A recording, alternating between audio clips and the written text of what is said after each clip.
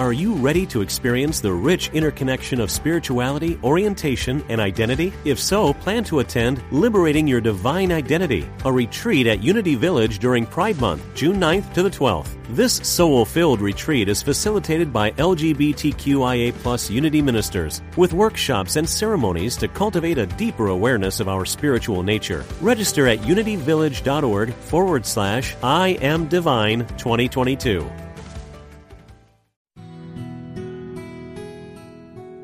Discover the power within. Unity Online Radio.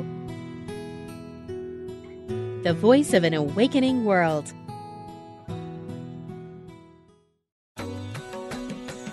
Welcome to the Yoga Hour, offering insights and practices for spiritually conscious living in today's world. Here is your host, Dr. Laurel Trujillo. Welcome to the Yoga Hour, where we talk about yoga in all its depth and breadth as a path to spiritually conscious, fulfilled living today. I'm Dr. Laurel Trujillo, host and producer of the show. Our topic today is questions that spark transformation. How can the right questions redefine the trajectory of your life? How can we deepen awareness of our innermost needs, allowing us to initiate powerful shifts? I'm joined today by Jennie Lee, spiritual teacher and author of several award-winning books, including the one we will be talking about today, Spark Change, 108 Provocative Questions for Spiritual Evolution. Jennie Lee is a recognized expert in the fields of yoga therapy and spiritual living. She has taught classical yoga and meditation for more than 20 years. She coaches private clients in practices that help them reconnect to soul wisdom and to live purposeful lives. Welcome, Jennie Lee. I'm really delighted to have you join me today on the Yoga Hour. Hi, Laurel. I'm so happy to be here with you. Great. And so before we dive into our dialogue about questions that spark transformation, let's take a moment. Let's take a yoga moment and just bring ourselves fully present right where we are.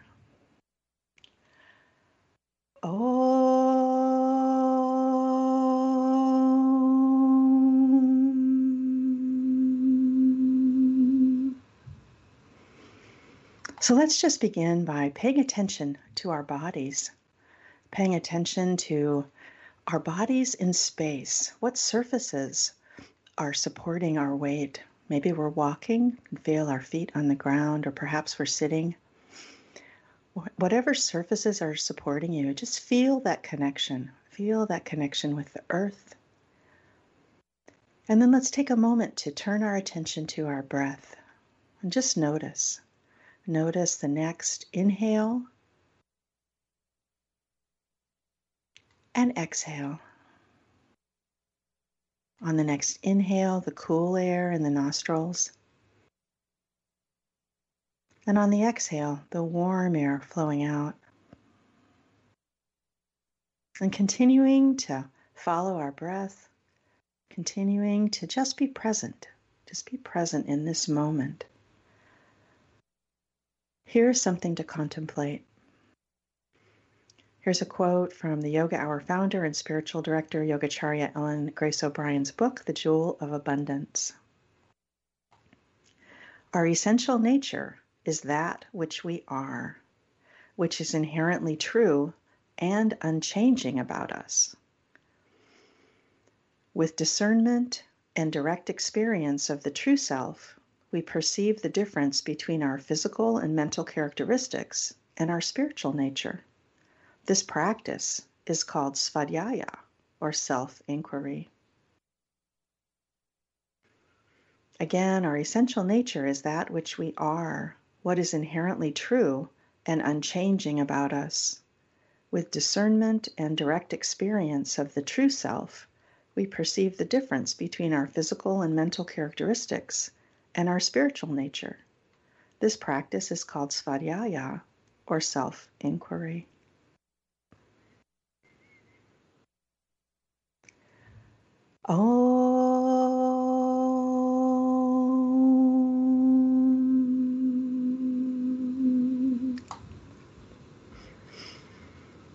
So once again, Jennie Lee, welcome to the Yoga Hour.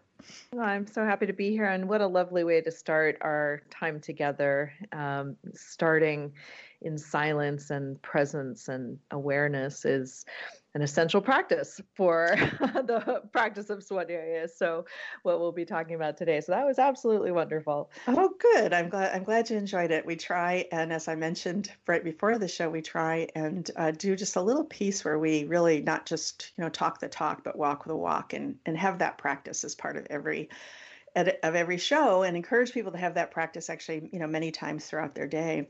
So I wanted to touch on another commonality that you and I have. Your teachers, Paramahansa Yogananda, as you've written about, and at the Center for Spiritual Enlightenment, which is the organization that sponsors the Yoga Hour. It's a Kriya Yoga meditation center in the lineage of Yogananda. So we are in the same lineage, which is great. We're kind of cousins, spiritual cousins. The Yoga Hour's founder and spiritual director, and my teacher, my guru, is a Yogacharya Ellen Grace O'Brien, and her teacher, her guru, Roy Eugene Davis, was a direct disciple of Yogananda's. So we hold that all, with a very, kind of close to our heart. So I wanted to begin by just having me and the listeners get to know you a little bit more. So how did you come to the yoga path? How did that start for you? Absolutely. So many years ago, I started, as many people do, with the physical practice of yoga. And I was introduced to it kind of randomly by a man that I met who got to know me a little bit and said, "Oh, I think you'd enjoy this class." And it was a Hatha yoga class in Los Angeles. Brian Kest was my first teacher, power yoga. And so that was an interesting introduction. And of course, like many people experience, yoga puts us into an awareness of our bodies in such a new and deep way. So that was wonderful. It was a wonderful way for me to begin. But as I went along, in my life and started having some real challenges. I don't know that I need to go into the whole story of that, but as many people have challenges in this life, I started seeking help and answers, and why are these things happening, and how do I deal with these challenges? And so I was then introduced to yoga philosophy and the Yoga Sutras, and as I began studying that, I came to really have a deeper understanding of the whole purpose of life, which of course is what Yogananda talks a lot about. And eventually, many, many years later, when I found Yogananda's writings, it really brought everything together for me in terms of why we're here, who we are, what our practice needs to be to stay anchored in that spiritual awareness of self. And it has really been my anchor for the last 25 years and has taken me through a lot of very challenging times. One of the things I really appreciate about yoga is its depth and breadth. As I said in the introduction, that I have been a student now for almost 20 years myself. And it is amazing how much there is there, how much there is there. Yeah.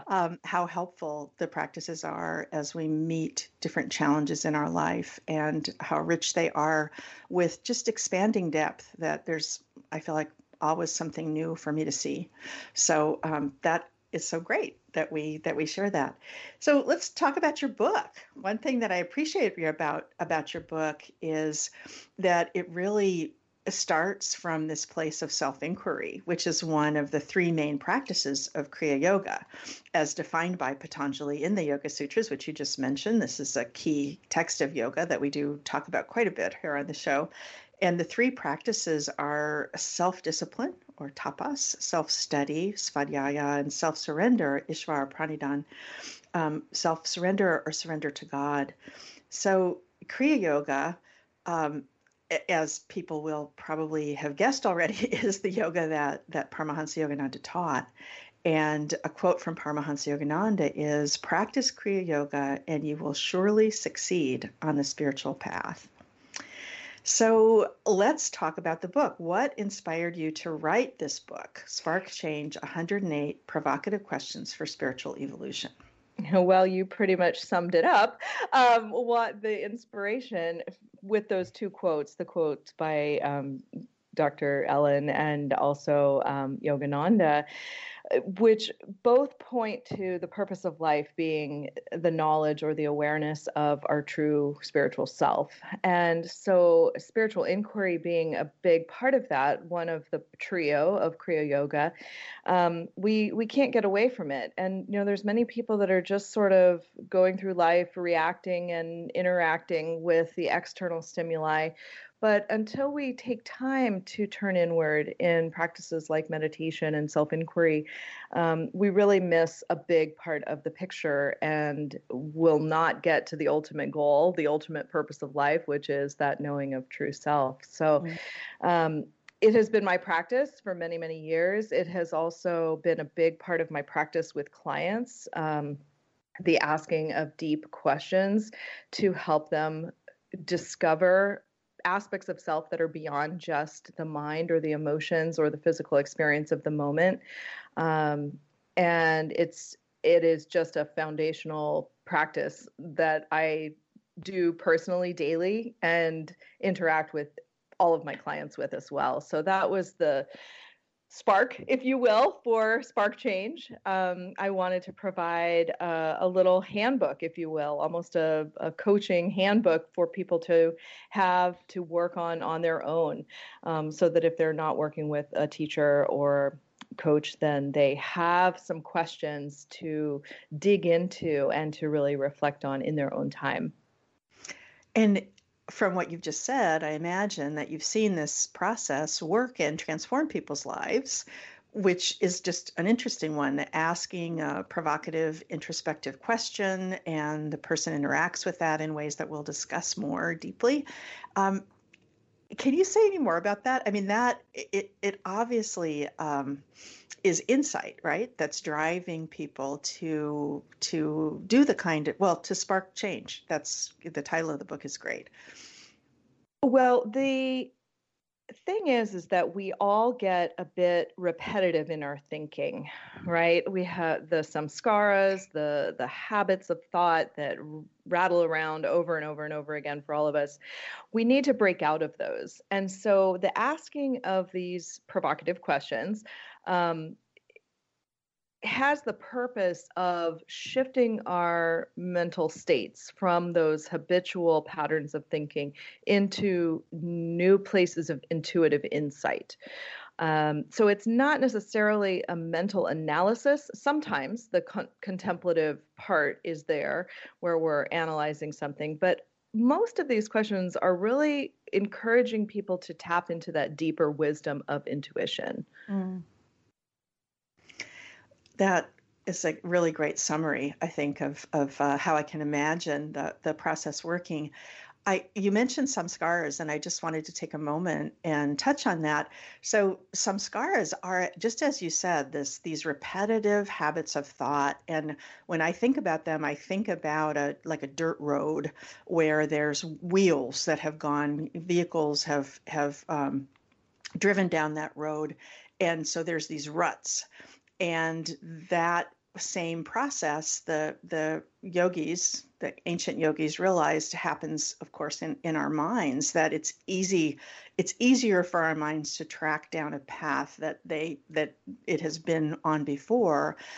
And that's both kind of, what shall I say, depressing in a way to realize that, but it's also hopeful because you realize that you can build new ones. You can build new patterns of thought. You can build new habits, and they can get to be those same well-worn paths, that maybe we don't want to hear about, in our thinking. Do you think about it in that way? Absolutely. I think that's a beautiful metaphor with the rutted road. And, one of the things that Yogananda talks about is when we are acting from habit, we're not utilizing free will or, unconscious habit.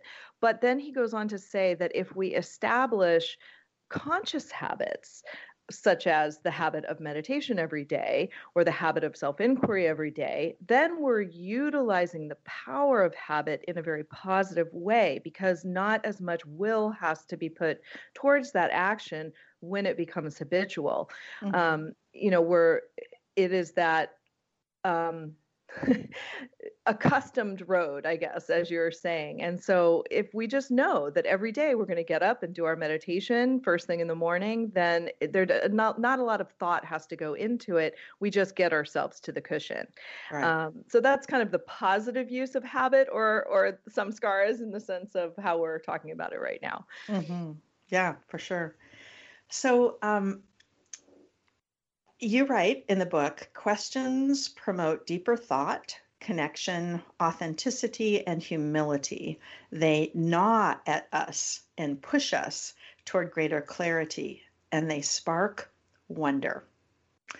So again, I love the description. Questions promote deeper thought, connection, authenticity, and humility. They gnaw at us and push us toward greater clarity, and they spark wonder. So I loved two things about that little quote, this idea of questions gnawing at us, and also the wonder, how they spark wonder. So could you say more about that? Questions Sure. gnawing at us and how they can spark wonder.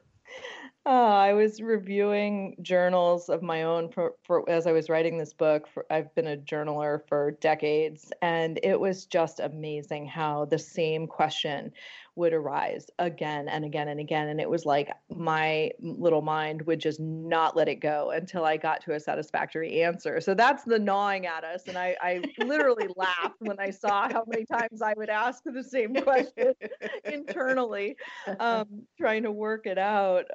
But I think once you begin to appreciate this practice of self-inquiry, it becomes almost a game, that you play inside. It's like until you get to that satisfactory answer, it's like the little child tugging at mom's skirt, So that's that. The wonder part is such an important aspect. Going back to habits, I think as we go through this life and we have a lot of experiences and we get older, we get a little bit jaded, and it's like, oh yeah, I know that, I've seen that, I've done that, etc. And we lose that sense of wonder, the childlike curiosity that we see in every child, almost every child I've ever known, who can just be in awe at a ladybug or something, or a leaf. And we lose that as adults, right? We just walk right over the leaf. And so these questions are a moment to pause and to remember the wonder of life, the wonder of self, to look at it afresh, to create some space around the experience of the moment, just as you did in the opening meditation, and to just stop being on autopilot, plowing through our days, but really to remember that as creations of spirit, we are beings of wonder. And how can we come back into that awareness? That's really lovely description. So you've divided the book up into 12 chapters. Each has a theme such as changes, values, beliefs, willingness, and acceptance. And you also give some detailed instructions in the introduction and then along with each question about how to use the book.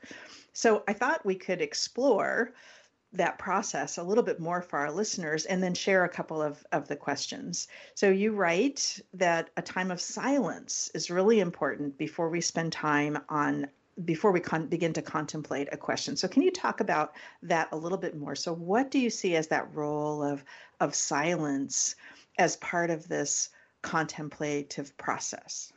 Well, so we had spoken briefly about the Yoga Sutras, and I would equate that to the limb of Pratyahara, where we transition from the external practices such as asana and pranayama, although pranayama is both external and internal, and we start to move our awareness inward. So pratyahara is the withdrawal of the senses into that inner space, and this is so important because we don't want to look for answers outside. That's kind of the world standard. We're always looking for external validation, give it a Google search and there's the answer. So Right. that's not going to work for the practice of self-inquiry. And so we have to take that moment, that bridge moment where we turn our attention inward and we quiet the thinking mind, because again, this is more of an intuitive process than it is Right. an analytical process. So just as we do in meditation, we want to focus the mind, give it something to rest on, quiet down, let the restlessness subside so that we can hear that inner, deeper wisdom of the intuition, which is soul wisdom. That's Right. how spirit communicates with us, is through our intuition. So that's a very, very important aspect to the practice, is that time of silence before you begin. Well, I obviously agree with you. The way that we even structure the show is really to try and get people to tap into that a little bit before they begin to listen. So the other thing that you write about, that you talk about in the book, is the importance of writing in this process of not just reflecting on the questions, but interacting with them in a written way. So why do you think the process of writing is important? Well, I can't explain the science exactly, but there is something very powerful about putting pen to paper or even fingers to keyboard, because there's something that happens between the brain and the hand that parts of the brain are activated that have to do with memory and these deeper levels of thought. And so writing both the question and the answers out by hand, I would say, is the most effective strategy. Not everyone will want to do that, and it's fine if they don't, but it is very powerful, and it just triggers knowledge that we're not often aware of. It's like automatic writing, if you will. I don't know if you've heard of that process, but yes. Yeah, definitely. Automatic writing, as I think of it, is just not really thinking too much about what you're writing, is just beginning to write and kind of writing whatever comes into your head. And I have had that process reveal things to me that were super important in my life. So I hold it with a lot of respect. So I thought we'd give the listeners, before we transition to the break, we've got 4 minutes. The very first question in the book, and this is in the section on change, the very first question kind of took my breath away a little bit. It is, how many times does something have to happen before it occurs to me to change? Once again, how many times does something have to happen before it occurs to me to change? And as I was reflecting on that a little bit, it occurred to me that that could be a really triggering question for some people, triggering them into feeling bad about how they've managed change in the past, or feeling like kind of the old, like slapping your palm to your forehead and just thinking, oh my gosh, I'm here again in the same place again. So what do you recommend for people when someone is triggered by one of these questions into self-criticism or into like negative, feeling down on themselves when they begin to interact with a question? Well, I think you're absolutely right. And that is, in fact, why I put that question first, because it is our experience. It is everyone's experience. We are habitual creatures, as we were talking about earlier. We are pretty change resistant, even though change is a constant in life. And we tend to stay with what's familiar, even if it's not pleasant. So the hand to the forehead is really true. In fact, there's even an emoji for that now, which is hilarious. And I've been using it recently because I've been having that experience. But humor, right? So we're laughing about this, and humor is one of the best things that we can bring to this practice. You quoted earlier part of the introduction, which talked about how these questions trigger humility, and we need to practice humility. We're not perfect. We are evolving beings. We're spiritual beings having this human experience.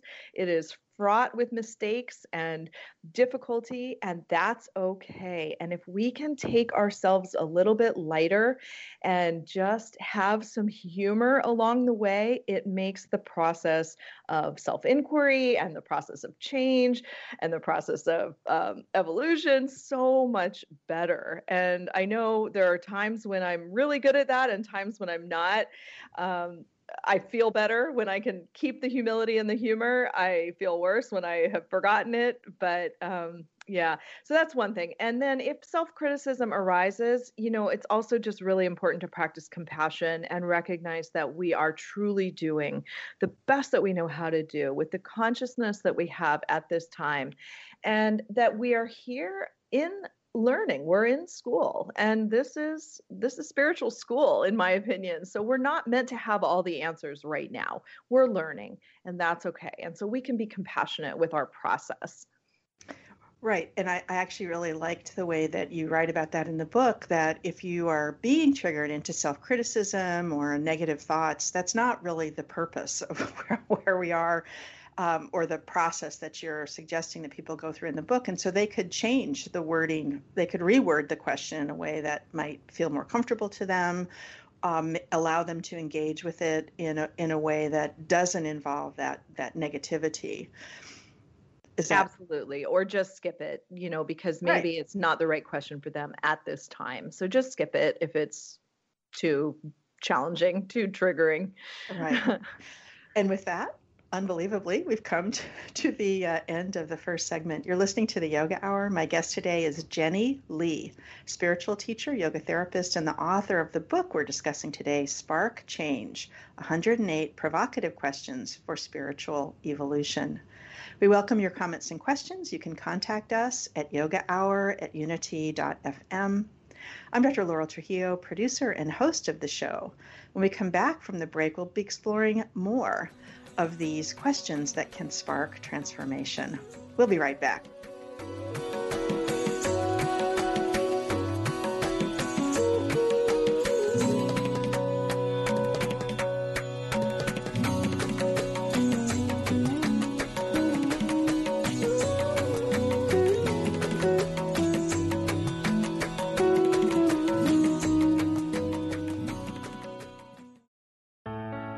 Let go of everyday worries and find your calm with positive prayer from Silent Unity, the newest in voice-activated technology, available on any Alexa-enabled device like the Amazon Echo. Each prayer and meditation on positive prayer will help strengthen, guide, and comfort you. To enable it, just say, "Alexa, open positive prayer." You can ask for a specific prayer on topics like healing, prosperity, and comfort. Give it a try today. Thanks for joining us. This is Unity Online Radio, the voice of an awakening world. Welcome back to the Yoga Hour, insights and practices for spiritually conscious living.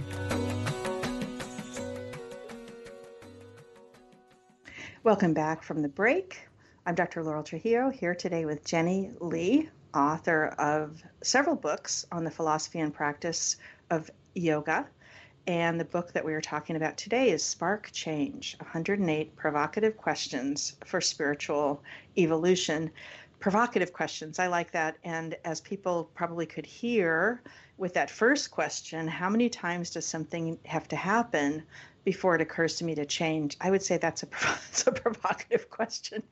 But as I mentioned, in addition to the question itself, with each question, you also include guidance about what to, how to contemplate, how to approach the question. And so for that one, the question that I just read, how many times does something have to happen before it occurs to me to change? You write, if you are stuck or dissatisfied with life in some way, or if you recognize a recurring pattern of frustration, notice how you feel about change in general. Ambivalent, resistant, afraid. You can be all of these and still move forward.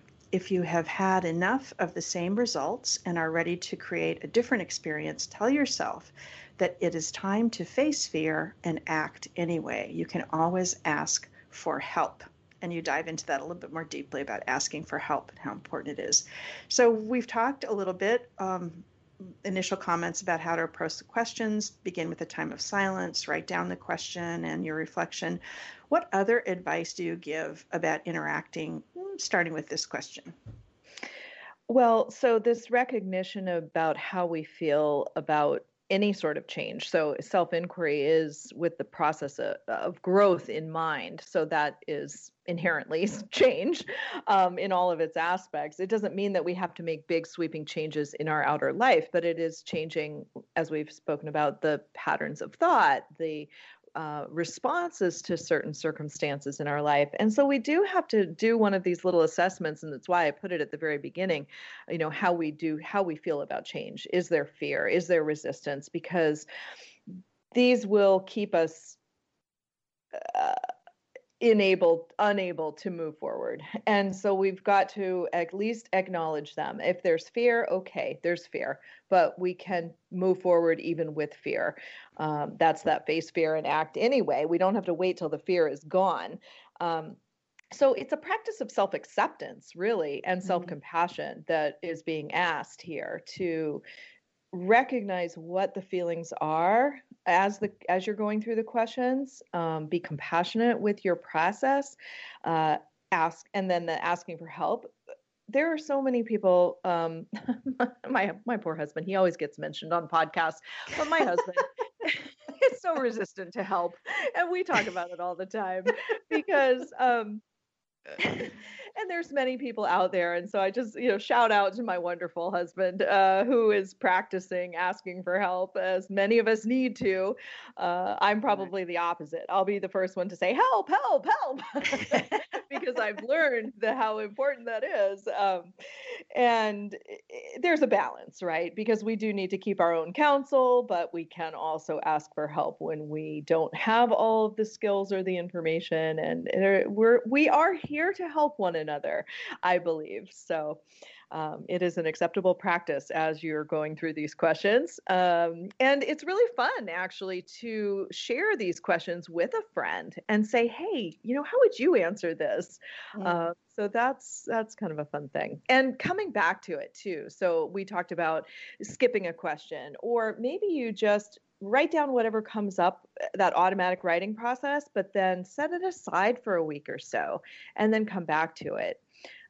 Because again, that soul wisdom really does have your answers. I have this deep trust in people's inner wisdom to guide them to their right answers. And I don't have the answers for them, but I can help guide them to their answers.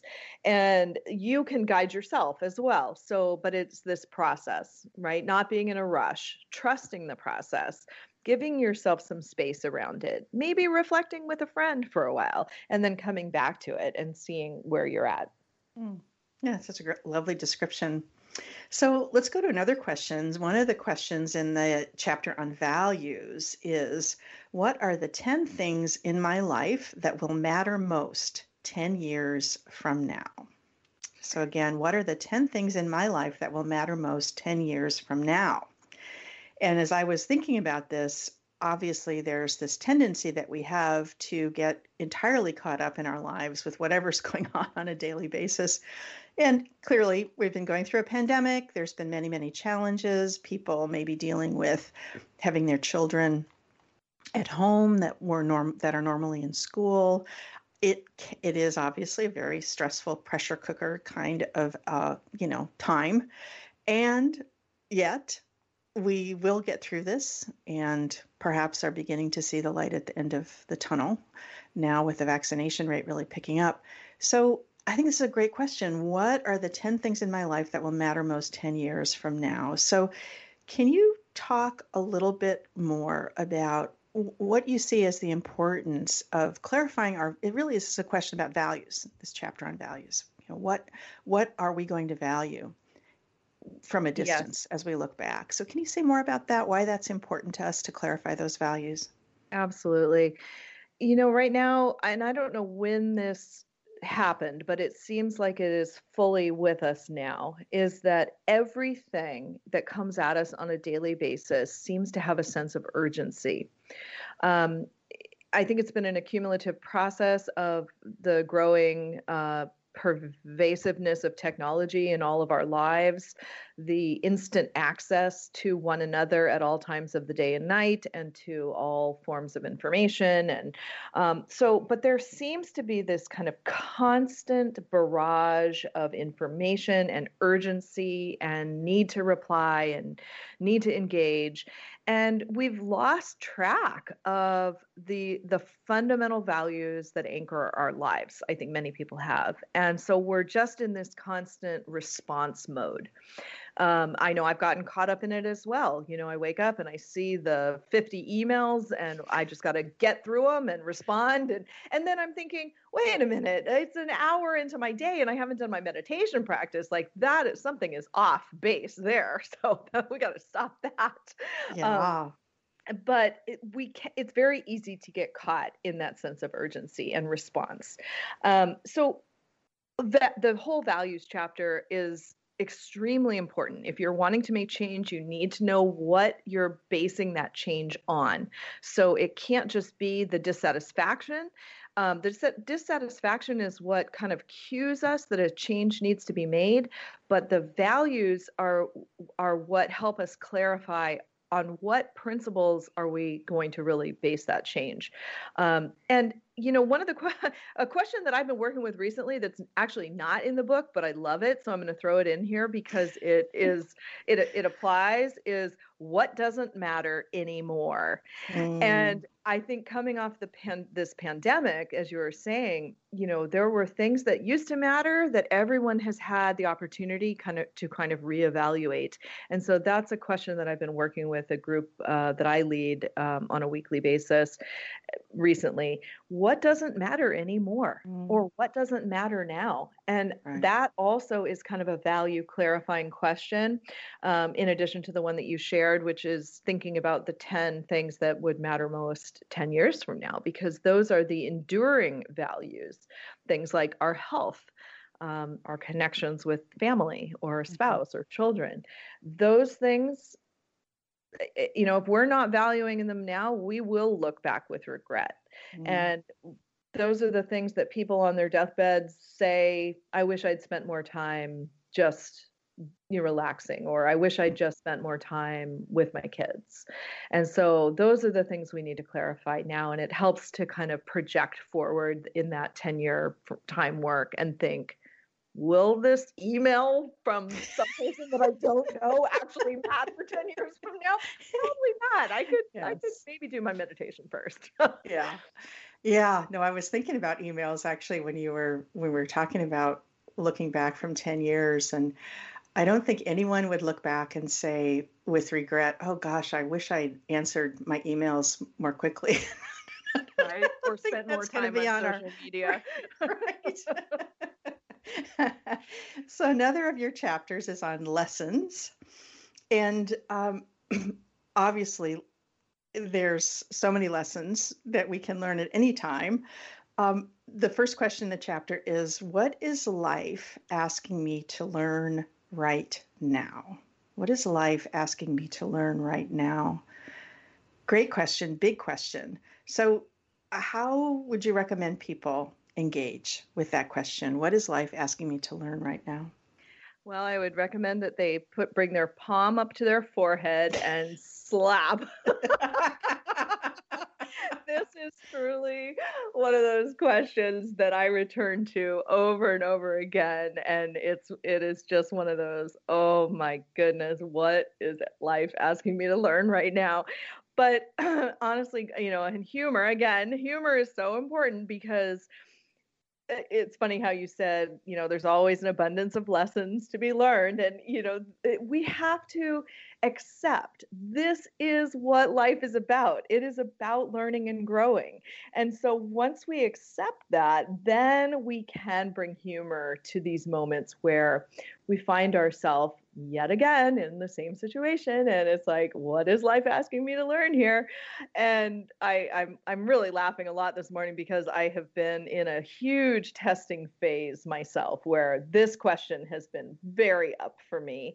And I feel like I have just been going around and around and around the same lesson. And Sometimes, I'll tell you what I have assessed with this question is sometimes life is just asking us to learn endurance. And endurance and resilience are two extremely important qualities on the yoga path. And if we expect to truly evolve, we will not get away from them. So again, we might as well move into acceptance that that's part of the practice. Absolutely. And I think from even this conversation that we've had so far, listeners will get the sense that obviously yoga includes meditation. We strongly encourage people to have a daily meditation practice. For my own self, that is the most transformative thing that I've ever done in my life, is to have a regular meditation practice. So I strongly encourage others to have that experience as well. And it's not enough, because that's just on the cushion. That's the time that we spend in our meditation practice is just a fraction of our day. And Paramahansa Yogananda taught, and certainly in our lineage, Roy Eugene Davis and Yogacharya O'Brien all teach that we need to bring that fully into our lives. We need to bring that quality fully into our lives, whether that is a quality of remembering, trying to remember in our day the deepest states that we had in our meditation practice, bring that more fully into our lives. And also all the other parts of yoga that we haven't had a chance to talk about, the yamas and niyamas, these ethical principles that whereby we live our lives, all of that. So yes, what as life asks us to, or as life presents these different challenges to us, I think it's wonderful to think about what lesson is there for me here. And especially if I get triggered, I especially enjoy looking at those times. It's like, oh, why did I get so bothered by the way that person was driving? Yeah. And often these triggers come because we are in egoic consciousness, and it's our ego getting triggered. So it's an opportunity to step back into that spiritual awareness of self, the quote that you began this podcast with, where you talked about the practice of self-inquiry, helping us to come into an awareness of ourself that is beyond the mental and the emotional aspects. And so it is often those mental and emotional aspects of the ego that are getting triggered. And so when we feel challenged, it's like, oh, right, this is an opportunity to learn that we're more than that, and we are souls here having this experience, and we don't have to become so triggered, so reactive. We're more than that. Absolutely. That's also the wonderful practice of letting go of our expectations of how people drive around us and why they're going so slowly. And so many other things in our lives that may upset us or ruffle our feathers, right? Yes, absolutely. So chapter 11 is about knowing.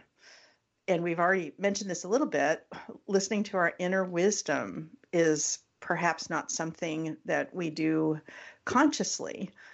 And this book is really a process of, or can trigger a process of us being able to dig into that more deeply.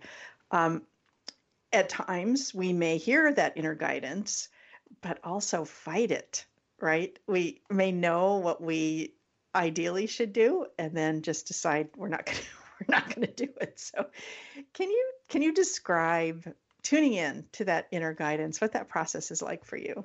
Oh, absolutely.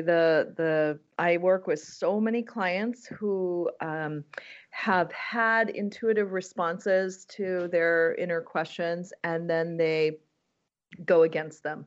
And inevitably, it doesn't work out well, and it leads to regret because I don't know why the ego is so strong, and it will override. It'll come up with a million reasons why the intuitive response is wrong or can't be trusted. And so we have to build a practice of learning to trust that inner wisdom. I'm not sure I'm answering the question exactly as you asked it, but no, that's great. That's great. Yeah, I think it's it's a process of recognizing it as it arises and then building a track record where you trust it and you don't analyze it away. Exactly. And perhaps even in how we approach things, because as I think you mentioned earlier, this is not meant to be just an analytic process, right? We can come from our rational mind and make ourselves a list of pros and cons. And I'm not saying that that's not valuable at some points in our life, but it seems to me that you're pointing to something different by starting with this process of silence. We're trying to tap into that inner wisdom, which we can tune into, and it can, the still small voice within can become louder for sure by doing this type of process. And we can also totally repress it by getting into our conscious mind, right? And trying to be too analytical about it. Yeah, I don't know that it ever becomes louder. I think we get the analytical mind to be quieter. Yes, that's better description for sure. So another question that I appreciated in chapter 12, mastery. What soul quality do I need to awaken more? What soul quality do I need to awaken more? And then you list a bunch of soul qualities, which I thought was really lovely. So some of those are fearless, pure of heart, persevering, charitable, peaceful, truthful, compassionate, generous, gentle, humble, forgiving. So what is your experience working with this with people? What richness has come from this for you and for others that you've worked with? I love that you keyed into this question. It's not one that people have asked me about much, and it is one of my favorites, and it's one I work with a lot with clients and with my weekly group. Because as we were talking about earlier, we have the ego consciousness and then we have soul consciousness. And so we need to learn when we're in which one and the ability to toggle between them. Because, of course, the ego is our personality self. It's how we interact with the world. It's fine. I don't believe we need to eliminate it. We just need to learn to work with it. But we learn to work with it by also being able to access our soul consciousness. And so recognizing these qualities, and these qualities are from the Bhagavad Gita. There's a passage in the Bhagavad Gita that describes these soul qualities. And so I've included some of them here. And I would say that probably the one that has been the most important for myself, and, well, I don't know that you can really say one is more important than another, but when we're talking about change, and we did talk about this a little bit earlier, is this sense of fearlessness.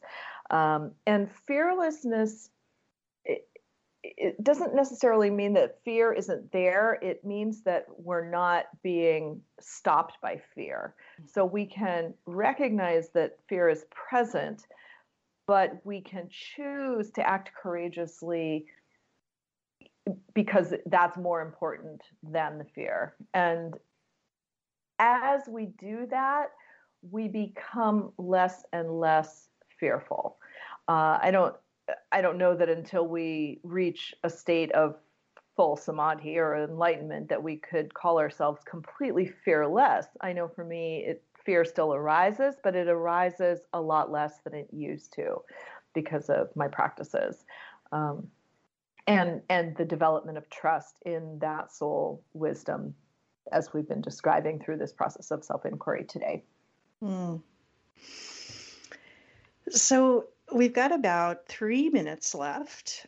And I wanted to ask if there are any words of encouragement or inspiration that you'd like to leave with our listeners, or maybe a question that we haven't had a chance to talk about yet.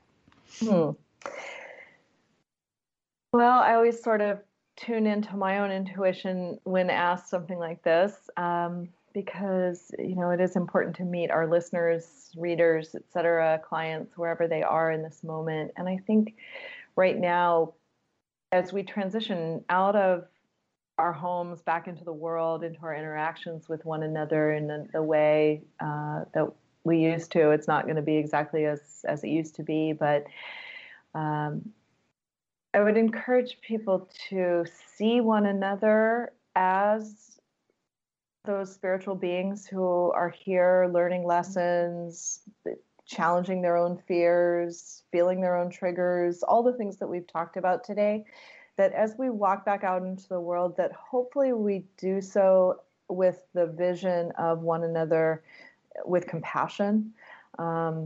Compassion for ourselves, compassion for one another. I personally would just so love to see this world become a more compassionate space. And it begins with how we treat ourselves in these inner practices and in the recognition that we are all on this path of spiritual growth and doing the best that we know how to do. So if we can offer compassion to one another, then that's, I think, so important. No, indeed. It's really lovely, and a lovely way to bring a program about yoga to a close, because yoga, meaning union, actually one of the words it means is also oneness. So recognizing that soul quality, these soul qualities we've been talking about, that not only are they accessible to us, but that everyone has them, and hopefully being able to practice that first of the niyamas, or the yamas rather, ahimsa, exactly. I was just fumbling for that word. Ahimsa, or kindness. I've heard people translate it as kindness, or compassion, as you said, just that we are all in this together, and we have that capacity to see each other in that way, see each other at a soul level, and recognize our kinship on this earth and on this path and in these human difficulties, right? Yeah, absolutely. And with that, you've been listening to the Yoga Hour. It's been my pleasure to share this time with you. I'm Dr. Laurel Trujillo, host and producer of the show, and I've been discussing questions to spark transformation with Jennie Lee, the author of the book we've been discussing today, Spark Change, 108 Provocative Questions for Spiritual Evolution. You can find out more about Jennie, her other books, and her work as a yoga therapist at her website, JennieLeeYogaTherapy.com. And Jennie is Jennie Lee, JennieLeeYogaTherapy.com. Thank you so much for this conversation, Jennie. I've really enjoyed speaking with you. Thank you so much, Laurel. It's been a great pleasure. For listeners, we encourage you to join us for the many online programs offered by Yogacharya O'Brien and the Center for Spiritual Enlightenment, including morning meditation, which occurs daily from 6:30 to 7:30 a.m. Pacific, daily afternoon meditation from 4 to 4:30 p.m., and Sunday satsangs from 10 to 11 Pacific. And next time, I will be joined by Amy Wheeler. We will be talking about yoga, belonging, and resilience. How can the inherent wholeness and belonging of yoga help us to bounce back when we meet the challenges of life? The Yoga Hour is a service project of the Center for Spiritual Enlightenment, meditation center in the Kriya Yoga tradition. CSE welcomes people from all backgrounds who are seeking self and God realization, a path to spiritually conscious, fulfilled living in today's world. Remember to subscribe to the Yoga Hour podcast wherever you get your podcasts. And if you're enjoying it, perhaps some of the questions we spoke about today, maybe share it with a friend. Thank you to the Yoga Hour team, founder and spiritual director of the Yoga Hour, Yogacharya O'Brien, assistant producers Ann Hayes and Mickey Coronado, and Jeff Comfort and Louis Pagan in the sound booth at unity.fm. I look forward to being with you again. Until then, remember, you carry your own healing and wholeness within you. Share your peace and joy with all you meet. Once again, so lovely to have you, Jennie Lee, on the show with me today, and I hope we've encouraged people to think about some of these questions we've been talking about, and to engage in this process of accessing their inner wisdom. So thanks once again, Jennie. Thanks.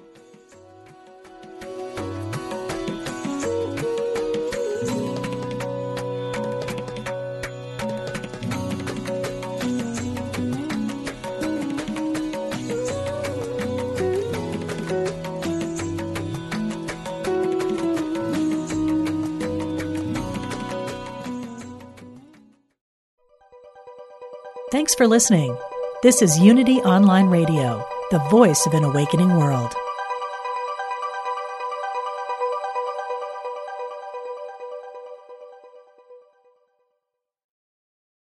Are you ready to experience the rich interconnection of spirituality, orientation, and identity? If so, plan to attend Liberating Your Divine Identity, a retreat at Unity Village during Pride Month, June 9th to the 12th. This soul-filled retreat is facilitated by LGBTQIA+ Unity ministers, with workshops and ceremonies to cultivate a deeper awareness of our spiritual nature. Register at unityvillage.org/I Am Divine 2022.